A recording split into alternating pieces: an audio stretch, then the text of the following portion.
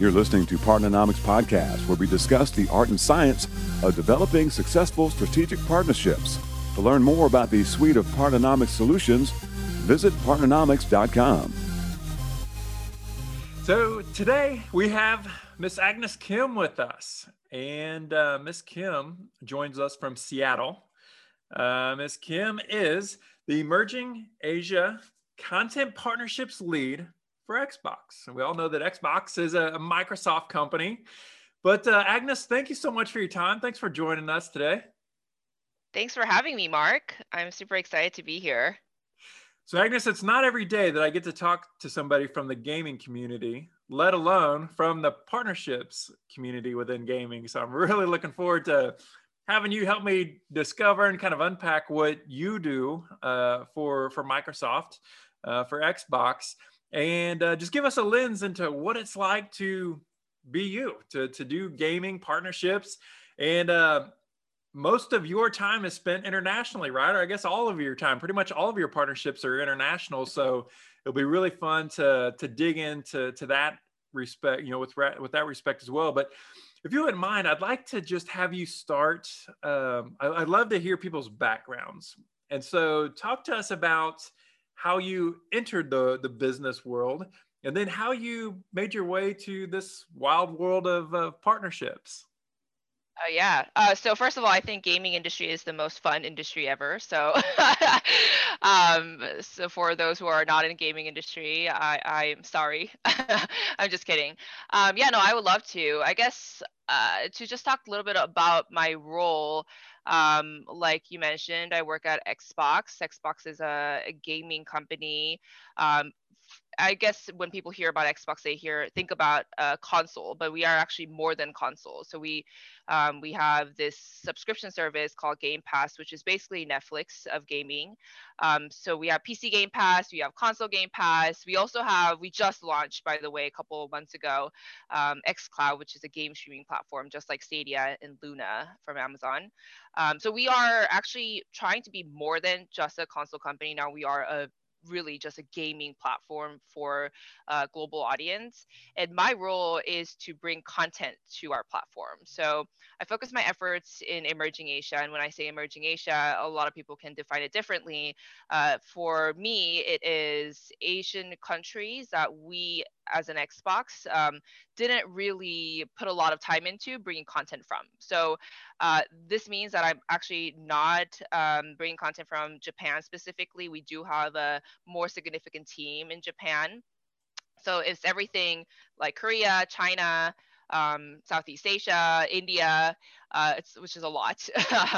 And we traditionally haven't really been good at bringing content from these Asian countries. I mean, we are based in Seattle. A lot of our workforce is in Redmond, as you might know. So we're trying to change that. We're trying to bring more content, more diverse content from regions like I mentioned, and I am leading that role in partnerships. So to talk about how I started, um, I gotta say, actually, I'm not one of those types of people who were unsure what I want to do. When I was, how old was I? 13 years old, when our teachers asked us to put together a business card for what you want to do in the future. I wrote CEO of an entertainment company. So I always wanted to be in entertainment, and I didn't know which entertainment at the time. Like as a kid, you're like, entertainment is entertainment, right? And actually, I lived in Korea at this time. I was born here, but I lived in Korea for 8 years, and I tried with Sony Pictures first, by the way, before going into the gaming industry. I worked in movie industry, and I had a lot of fun working there. But I realized that movies, TV shows weren't really my thing. I am a huge gamer, and I got super excited talking to PlayStation over any of our sister companies at Sony Pictures, and I realized, oh, I need to be in gaming, and that's how I got here, and I love it. I mean, you get to work with content creators, and it's a partnership that's a win-win for both ends. Like we want their content to be on our platform, and they want their game to be globalized via Xbox. So I always feel really good talking to these content creators. It's super fun. Um, and And like I just think I have the best job in the world. That's a great place to be. Yeah. To think you have the best job in the world. That's awesome. So Agnes, I want to ask you, this world of partnerships is so wide, and so I want to kind of talk about the very specific types of partnerships that you lead. A lot of times when we think about partnerships, it's about how do we get more sales? How do we get more distribution? But for you, it sounds like it's more on the content side and more on the technology side of basically building new products or bringing these products to market. But talk to us specifically about the types of partnerships that you lead. Yeah, so like you said, it's all about content. Content creators are the king in our world. So a good example would be, as I mentioned, we have Game Pass, and we need to bring content to Game Pass. It's the same thing as I would say Netflix trying to source content for their streaming service. It's the same thing. We look into our content strategy for Game Pass and try to find the right content to bring in, and this involves license fees. It's an agreement between the content creator and us for us to have their game on that service for a certain amount of duration. So that's one example. The other example is we do co-marketing deals. So as you might see, Cyberpunk and Xbox are kind of tied to each other, and we blasted out Cyberpunk and Assassin's Valhalla, like that type of kind of agreement that we do too, co-marketing. And there's other parts of it too. Like I would say xCloud is a very interesting one because it's a service we started, and it's actually tied to Game Pass. So Game Pass games you can stream on xCloud, but we're looking beyond that too, right? Like what sort of different things can we do beyond just tying to Game Pass? Can we work with a partner to find a game that's more appropriate? Because this game streaming xCloud is being able to play console games on your phone. And how can we make that experience better for the consumers? Do we add touch adaptation? Do we make it, I mean, a big console game coming into a phone is not an easy task. Like, what about the font size? What about the activity? What about the inventory size? So we work very closely with the partners on the technical level to make sure that we can approach our consumers the best way possible. So that's another way of partnering. But it's various. Like I would say, it sometimes it's just making sure that the partner's game is successfully launched on our platform, and it might be their first console game ever. So I would say there's a lot of spectrum, but it always has to do with their content and making sure that content gets the best treatment ever on our platform. And so, Agnes, if it's anything like the world that I came from in doing content and bringing content to Sprint's mobile platform, you're trying to find and curate the best partners with the best content, in your case, the best games. What does, without jumping, into the secret sauce, but just from a deal structure, what is the type of deal structure that you guys offer up to the gaming authors or those gaming creators? Is it typically like some sort of a revenue share? So no, well, revenue share, there is a case sometimes when it's a bigger deal and we would have more complicated kind of variables into it. That does happen some very rarely, but sometimes. Most of the time, like it depends, but Game Pass is a license fee. We don't look into usage or engagement hours because that could, I'm hearing that sometimes that creates issues because then the creators will want to create a longer game, so there's a longer engagement. That's not what we want to encourage. So we do comparable analysis, and we put together a license fee for them up front so they feel comfortable bringing their title into our subscription service. And then I would say like co-marketing is as most people are probably familiar, it's your dollar spent there is also us dollar spent, so it's kind of a match. xCloud, on the other hand, would not really necessarily involve money. Like it might be code development, it might be our technical resources, which obviously Microsoft has great engineers. So it all kind of depends on the partnership style or the kind of service that we're leveraging, I would say. Okay. But for the most part, it sounds like it's really you or your team looking at the different content that's out there, the games that are out there to see, what's high quality, and then you're bringing them onto the platform really so they could be discovered. Yeah, exactly. And there's definitely times we have this thing called ID at Xbox, which is for independent game developers, and we have different ways. So we want to make sure that the smaller to medium-sized developers also get love in the world. Like it's not all about big titles, right? We want to make sure that we are covering all types of games for all types of consumers. So in those cases, we sometimes do these content fund deals where we are offering a small amount of license fee for them to be on our platform exclusively for a certain amount of time. And also we help with obviously marketing and making sure that they are educated in the best way on our platform too.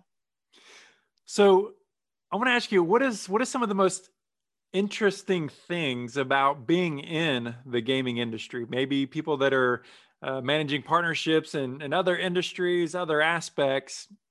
What's unique or what's really fun about the gaming industry specifically? Oh, there's so many things. That's hard.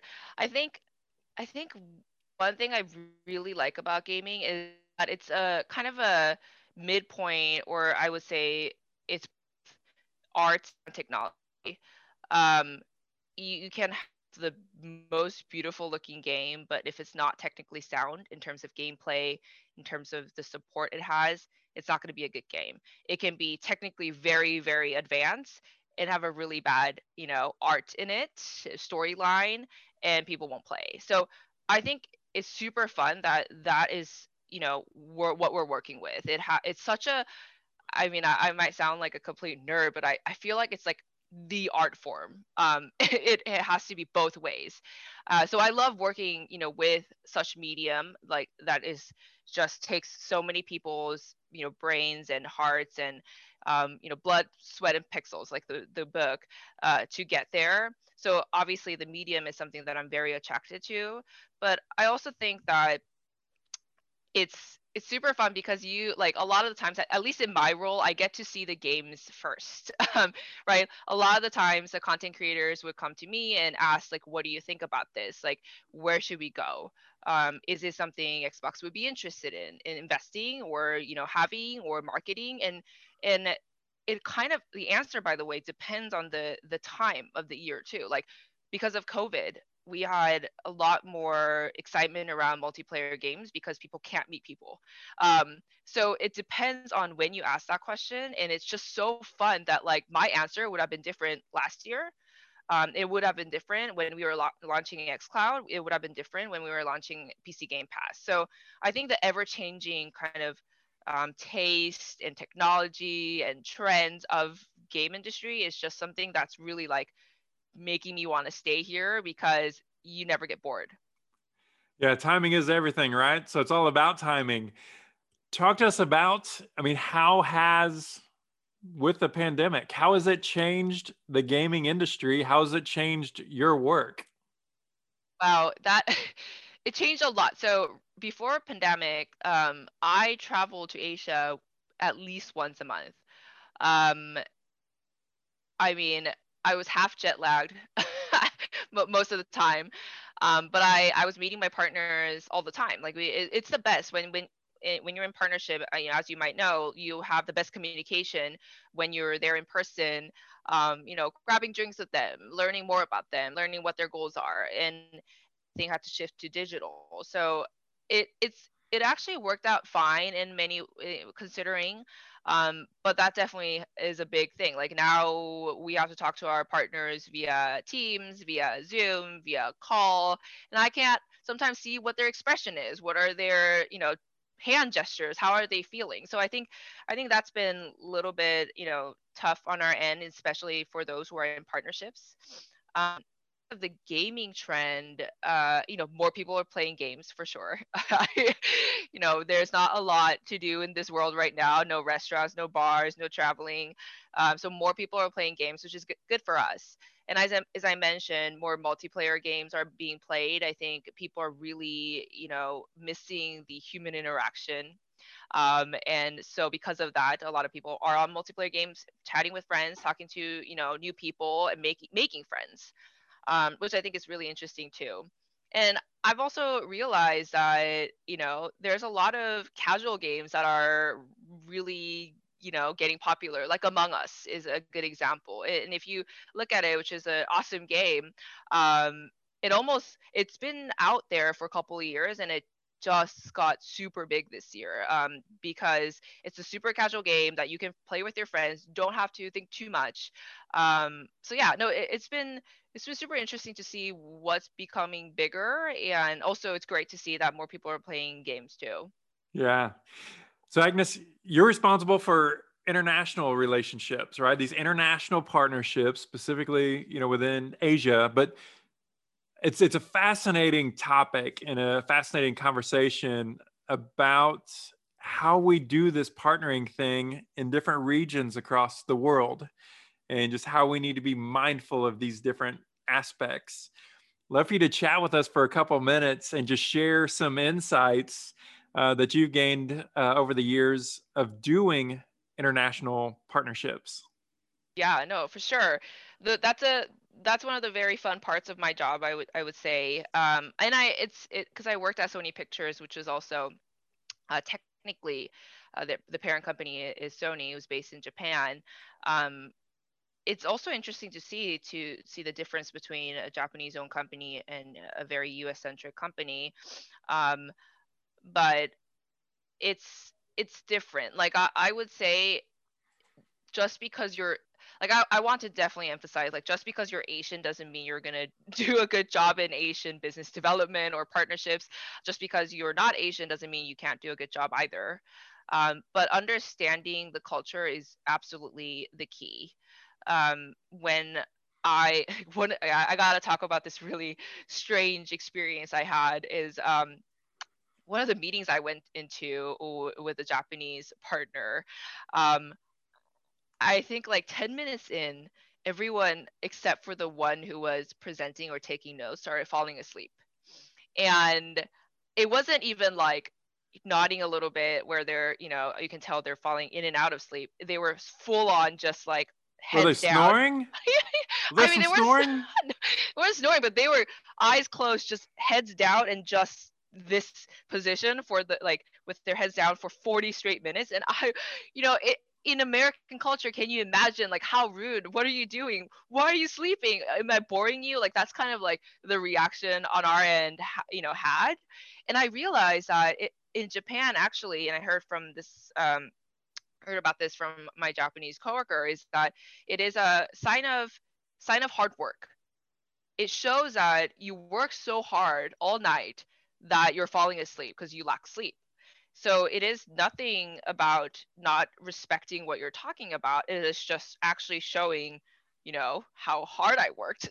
So, I mean, some of those things, right? Like, I think if you didn't know what was going on, you would completely think like, oh, this deal is not working. Like this partnership is not going anywhere because clearly they're not interested.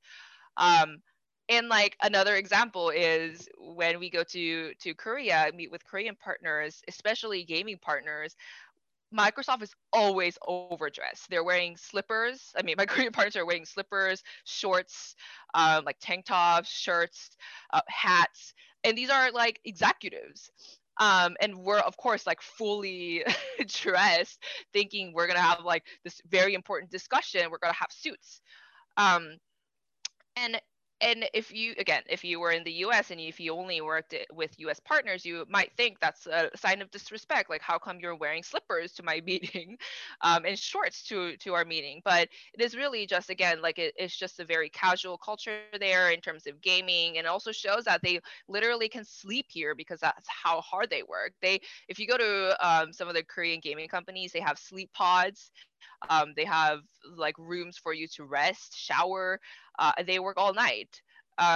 So I think working in international business, like, you really have to understand their culture, what that means when they say something.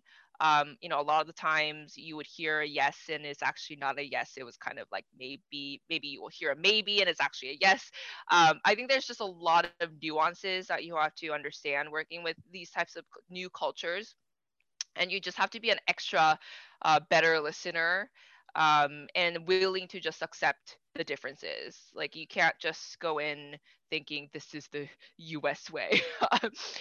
So yeah, no, it's super interesting. I mean, I actually love being in meetings where I can't understand a single word. Like I don't speak Chinese, and my manager does. And whenever we're in a meeting with a Chinese partner or a Chinese team, and they're just speaking in Chinese the whole time, I'm like, I have no idea what's happening. However, you pay more attention to their way of talking, their movements, the things that, like the sound of it, and you kind of understand in a weird way. So yeah, no, I You absolutely at love least it. know if it's positive or negative, Yeah, if you're making exactly. any headway or Yeah, not. Yes, it's exactly. so interesting. They mentioned this topic. Agnes says, whenever I worked at Sprint, I ran the business development work for all the partnerships for Sprint TV for a number of years, and Sony Pictures was one of our clients. And I remember some executives from there came into Kansas City, came in to meet us. And one of the first things that really made an impression, and fortunately I knew this, I understood this, is the way that Japanese present their business card to Oh you. yeah, yeah. Yeah. Yeah. Yeah, And just how, imagine what a sign of disrespect that would be if we were to just flip it yeah, out with one hand yeah, and yeah, give it to them, which is what we typically do here in the yeah, United States, right? yeah, But just understanding those things. And we talk about it all the time, partnerships are about building relationships, hmm, and the way that we do that is by understanding different cultures and what's important to other folks, and yeah, how they communicate, how they want to be communicated to and with. And man, just cannot overemphasize the importance of understanding those cultures. totally. No, absolutely. Yeah, the business cards totally is like everyone's like, with the business card and just making turns to the other person. Like it takes at least 10 minutes to do that in the beginning. So yeah, no, I you're right. Like it's very important to be open-minded and just be open to their way of communication and culture. Yeah, it's awesome. So Agnes, before we hit the record button, you and I were just chatting about women in biz dev, right? Women in partnering. And I'd love to just kind of dig into this topic a little bit about what is it like? Because it seems from the 20 plus years that I've spent, doing this partnering thing, that it's male dominated. Um, what's, I guess, what kind of advice would you have, or just, being a female in this partnering role, what kind of insights do you have, and how do you feel being a trailblazer? So I actually was trying to look up statistics around women to men ratio in business development. I couldn't find any, but I think you're right. I think there are definitely less women in this field, even though I couldn't find like something to back me up. I do think that's the case, and especially business development is one thing, but in tech, in gaming, it's also rare, as not rare but less as well. Um, I don't actually understand why. I think if you like to talk to people and you like to build relationships and you want something productive out of that, if you believe in win-win and if you believe in synergy, I think this is the right role for you. And I don't think there's a huge difference between men and women on how you do that. I do think it does sound intimidating in the beginning when you hear about business development. It sounds like sales, it sounds like networking, and the sleazy kind of like. I think there's still a little bit of like um, misconception of that. But that's has not been my experience at all. Like I think um, I have a lot of fun working with my partners, and um, you know I absolutely want more women to be in this field because I think it, I get in a way, like if you want to be in a gaming business development, I do think it helps that you like gaming too. And I think the kind of the challenging part is there's not a lot of if you look at the ratio, there's more men playing games than women playing games, so that the pool gets smaller. And there, then you look into people who want to be in gaming, and then it gets smaller for biz dev. So I think this is not just for gaming, but just overall, like I don't want them to feel scared or afraid, or that this is going to be something not a good fit for women just because there's more men out there. I don't think that's the case at all. Like I mentioned to you, my manager's manager is a woman, her boss is a woman, and her boss is a woman, and they're obviously doing a great job, and they're super awesome. Seeing more of those types of leaders also make you feel like I can do it too.